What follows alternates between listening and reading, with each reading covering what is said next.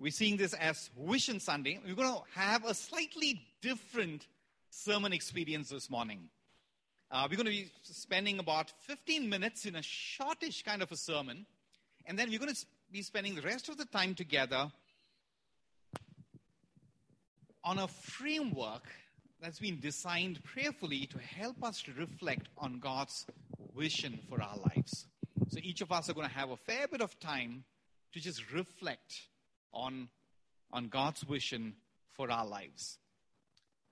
And if you joined us for the first time today, or if you missed one of those 2 weeks, we've been exploring this very biblical theme called the flux.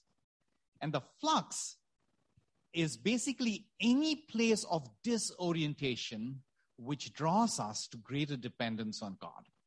And I just wanted to take that minute to introduce that term to you, because I'm going to be talking about that as we go along. And so if you haven't heard about it, I just want to make sure everyone's familiar with it. This morning, we're going to be looking at Colossians, a book in the New Testament of the Bible, chapter 3, verses 1 to 4. Allow me to come up for us on screen. Allow me to read it up for us. If then you have been raised with Christ, seek the things that are above, where Christ is seated at the right hand of God. Set your minds on things that are above, not on things that are on earth. For you have died, and your life is hidden with Christ in God. When Christ, who is your life, appears, then you will appear with him in glory. This is the word of the Lord. Allow me to lead us in prayer. Father, as we saw earlier this morning, would you help us to shift our gaze? Help us to shift our gaze from the many good but temporal things that you've given us, and help us to shift our gaze to the eternal. Help us to shift our gaze to Christ beautiful, to Christ the lover of our souls, to Christ the anchor of our lives, to Christ Jesus, the strength and the salvation of our hearts. In Jesus' name we pray. Amen. Amen. I'd like to draw 3 things out for us from this passage. This passage is all about vision. Verse 1 that we saw said, seek the things above. Verse 2, set your minds on things that are above. The whole point of a vision is to move towards something that's greater, something that's higher, and something that is beyond us at the moment. If you're 25 years old, you can't have a vision that says, I want to be 30 years old in 5 years' time. You're going to turn 30, whether you like it or not, and you're going to grow older than 30, I can assure you, whether you like it or not, whether you want it or not. So our vision has to be greater and higher than where the routine drift of life will carry us. If you're living life in a city like Mumbai, that is really hard, because we're all just flowing with the tide. And so if we don't pause in moments like this to reflect on God's vision for our lives, 5 years down the line, all that we will go to is where the routine drift of life carries us. But God's designed us for something greater. God's designed us for something higher. And so this passage calls us to seek things that are above, where Christ is at the right hand of God. This is quite audacious. God is inviting us to have a vision that is as high as the heavens itself. Now, I'm sure many of us in this room, we all have pretty high visions, I'm sure. Maybe you want to start your business, and maybe you want to make it to the CEO's office one day. Maybe you want to turn into a millionaire one day. Maybe you want to do a startup and go IPO. And as high as these visions are, none of these visions are as high as where Christ is seated at the right hand of God. And so here's the first thing I would like to draw for us from this passage. Do not set your vision too low. Do not set your vision too low. Do not set your vision any lower than where Christ is seated at the right hand of God. So if the gaze of our vision does not shift to see Christ, our vision is too low. And so Christ has to be the center of our vision. If your vision is to make it to CEO one day, desire to be a Christ-like CEO. If your desire is to be a successful entrepreneur, desire to be a Christ-like entrepreneur. About 20 years ago, I read a book called The Purpose-Driven Life. I was young those days. I didn't expect that laughter. That wounds me. That's all right. I was young and restless, and I was unsatisfied. I was not happy with the way my life was going, and I desperately wanted a vision for my life. I desperately wanted some sense of purpose, some sense of meaning, and I knew that my life will just feel so much better if I was moving towards a purpose, a vision. And so when someone suggested this book called Purpose-Driven Life, I got all excited. And I got the book and I started reading it, and the first sentence in the book hit me like a sledgehammer. It took me a couple of hours to recover from the first sentence of the book. It was a short first sentence, just 5 words, but those 5 words changed the entire perspective of my life. And this was the first sentence about this book called The Purpose-Driven Life. And here's the first sentence. It is not about you. It is not about you. And that in God's grace truly sunk deep into my heart. Imagine picking up a book on purpose and finding a first sentence which says, it is not about you. Until then, I had always assumed the purpose of my life, my vision was all about me. I was reminded that our vision is not just about us. It is about God. Any vision that is only about us is too low. The Apostle Paul, who wrote the passage that we read this morning, he truly understood what it was to chase God's vision for his life. And in Philippians, another book in the New Testament, chapter 3, verse 12, this is what he says. Not that I have obtained all this or have already arrived at my goal. And Paul says, but I press on to take hold of that for which Christ Jesus has taken hold of me. Sometimes we run ahead and we strive to take hold of that which we want. Whatever that is too low a vision. And Paul is saying he is pressing on to take hold of that for which Christ Jesus took hold of him. And when we chase Christ's vision for us, God's vision for us, I can assure you that Christ will never have a low vision for you and I. That's the first mistake we do when we think about vision. We think about vision as from our own perspective, not from God's. Second, we all tend to reduce vision to a mere individual pursuit. Vision is more than just an individual pursuit. Vision is also a community of people moving together. We're not created to live alone, or a community of people going skydiving together. Our vision is not just about us. Our vision must include God and must include those around us. Any vision that does not include the worship of God and the service of men and women is too low a vision. And that's the first thing which I think needs to be said on Vision Sunday. Set your hearts on things above where Christ is seated.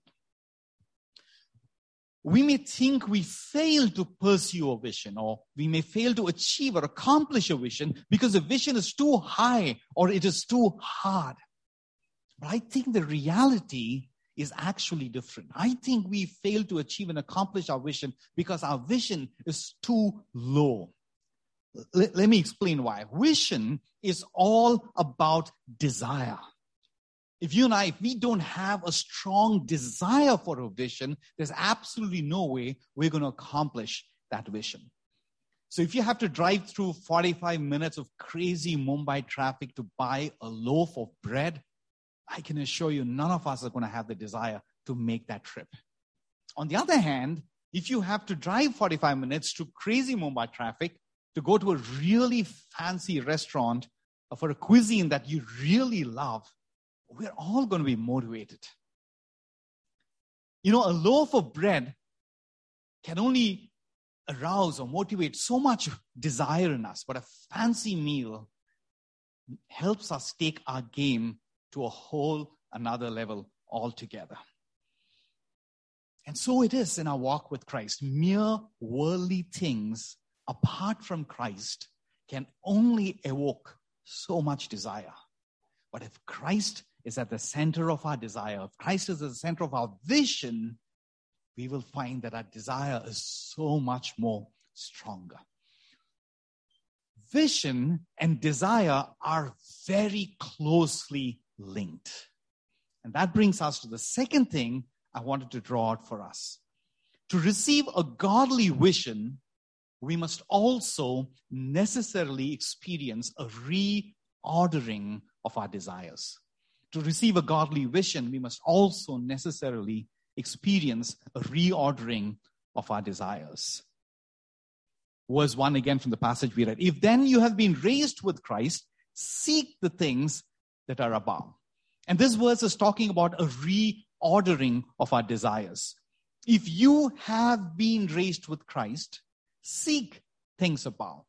The implicit assumption in this is that if you're not raised with Christ, you're not seeking the things above.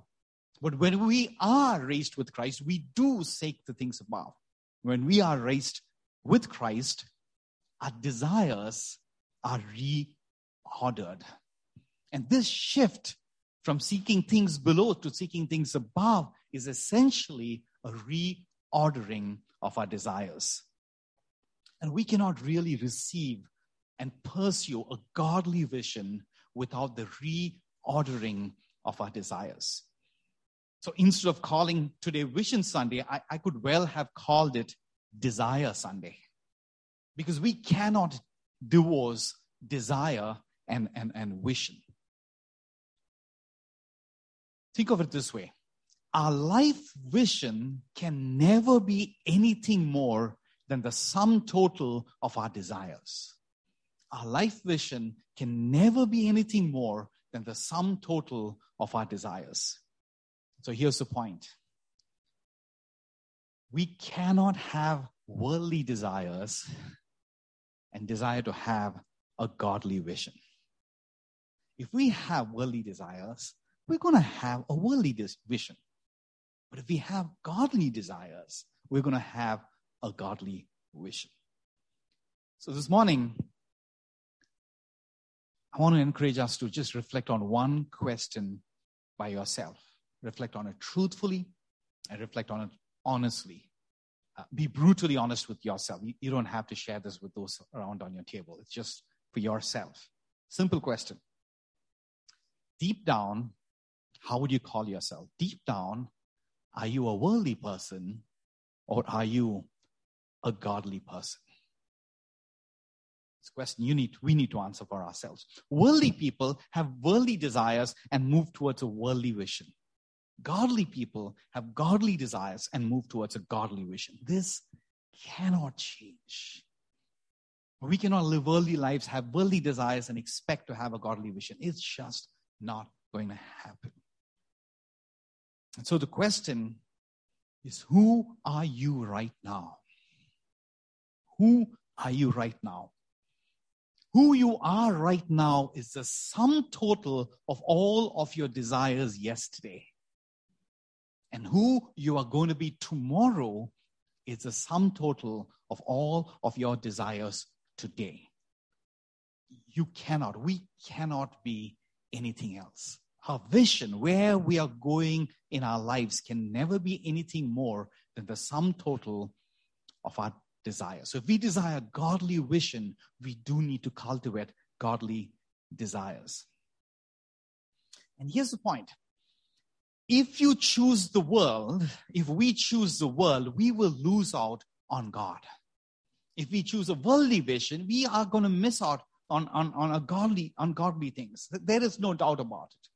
On the other hand, if we choose God, the world just gets added in. Remember last week's sermon, seek you first the kingdom of God, and all of these things will be added unto you. And so the thing to reflect on is, what are your desires today telling you about who you are going to be tomorrow? Your desires today and my desires today are telling us the person you and I are going to be tomorrow. And so to receive a godly vision tomorrow, we must experience a reordering of our desires today. Do you want the shift in desire? Is your soul longing for the shift in desire, or is your soul resisting the shift in desire? I guess this might maybe bringing some of us to a place of conviction, but I want to move on to the good news that is there for us. And that's the third thing I want to draw for us from the passage. Mere earthly power cannot reorder our desires. Only the resurrection power of Christ Jesus can reorder our desires. In fact, nothing less than the resurrection power of Christ Jesus can reorder our desires. As much as we want, as much as good people we are, as well-intentioned as we are, as much as we make commitments and all of that, we cannot change our desires by ourselves. Our desires change, our desires move more towards Christ only when He reveals Himself to us personally in a beautiful way. It happens only when we see Christ for ourselves, only when He reveals Himself to us beautifully. And this is the beauty of the gospel. Jesus does not say, change your desire. Jesus does not say, change your vision. What Christ says is, come to me, all who are weary and burdened with your own desires and with your own vision, and I will give you rest. Take my vision for yourselves. For my vision is light and it's easy. If then you have been raised with Christ, seek the things that are above. Seeing Christ risen, seeing Christ Jesus dying on the cross for your sins and mine. That's what is going to motivate us to something greater, something that's higher. This theme of vision is a sensitive theme. It's a sensitive theme because I would imagine every one of us have failed in this area. Very few people would say, I've accomplished and achieved everything in life that I want to be. I say it's sensitive because somewhere inside every one of us, at some level or the other, to some degree or the other, we're carrying the shame and the pain and the disappointment of not meeting our own expectations. Forget the expectations of others. Forget God's expectations. We're all carrying the burden and the failure of not meeting even our own expectations. And so I want to close with just helping us see things from a slightly different perspective. We generally tend to think of vision from our perspective. We tend to think of our vision from our perspective. But this morning I want to invite us to see our vision from God's perspective. What is God's vision for us? What is God's vision for you? I want to close with that. I'm going to move into the financial world I want to take an illustration of what's called an SIP, or a systematic investment plan. I guess most of us are familiar with what an SIP is. If you're not, basically you pick a stock or a mutual fund, and you decide that you're going to invest in it every month. And you decide you're going to invest in it every month, no matter whether the stock goes up or the stock goes down. And every stock has ups and downs. And so even when the stock is down, even when the stock is at its lowest, or the fund is at its lowest, you keep investing through the downs, but so that one day when the stock goes up, it'll give you great returns. That's the principle of SIP investing. And people say that if you stay invested for 5 years, 8 years, 10 years, you can never really lose money because it goes up, and because you've stayed with it at the bottom, you're going to reap the return on investment when it goes out on top. Now, some investors pull out at the bottom. When the stock goes down, they kind of stop investing, or they sell their holdings, and so they don't make money. But the investor who stays till 8 years, 10 years, and then cashes out, because he or she has stayed at every bottom, he has stayed with the stock or the fund when the fund has hit every low, he or she makes money at the end of the day. I want to use this analogy to help us see that Christ Jesus is the most committed SIP investor in the entire universe. He's with you at every low. That's the beauty of the gospel. You and I, even with our own children, even with our own spouses, even with our own loved ones, we want to cash out when they hit a low. It's true in church. It's true in the workplace. Everybody wants to cash out when someone hits a low. That's the way of the world. But the way of the gospel is the exact opposite. Christ is most committed to us when we are at our lows. He is the most faithful SIP investor. And when our stock goes up one day, when Christ comes again, when he cashes in, we're going to see that the investment that Christ made in us at our lows is what gave the greatest returns, is what brings him greatest praise and glory, and what brings us greatest joy. And so if this topic of vision is sensitive for you because of the failures, the burden of failures and shame that every one of us carries, I want you to know that Christ is with you in every low. There's no other religious construct in the world that tells us this. Nothing else. Everything says you got to prove yourself and make it to the high. Then God will love you and accept you. But it is only Christ who laid down his life and died for us on the cross. And he did that and rose again from the dead so that he could be fully invested in us, in every one of us, in every low of our lives.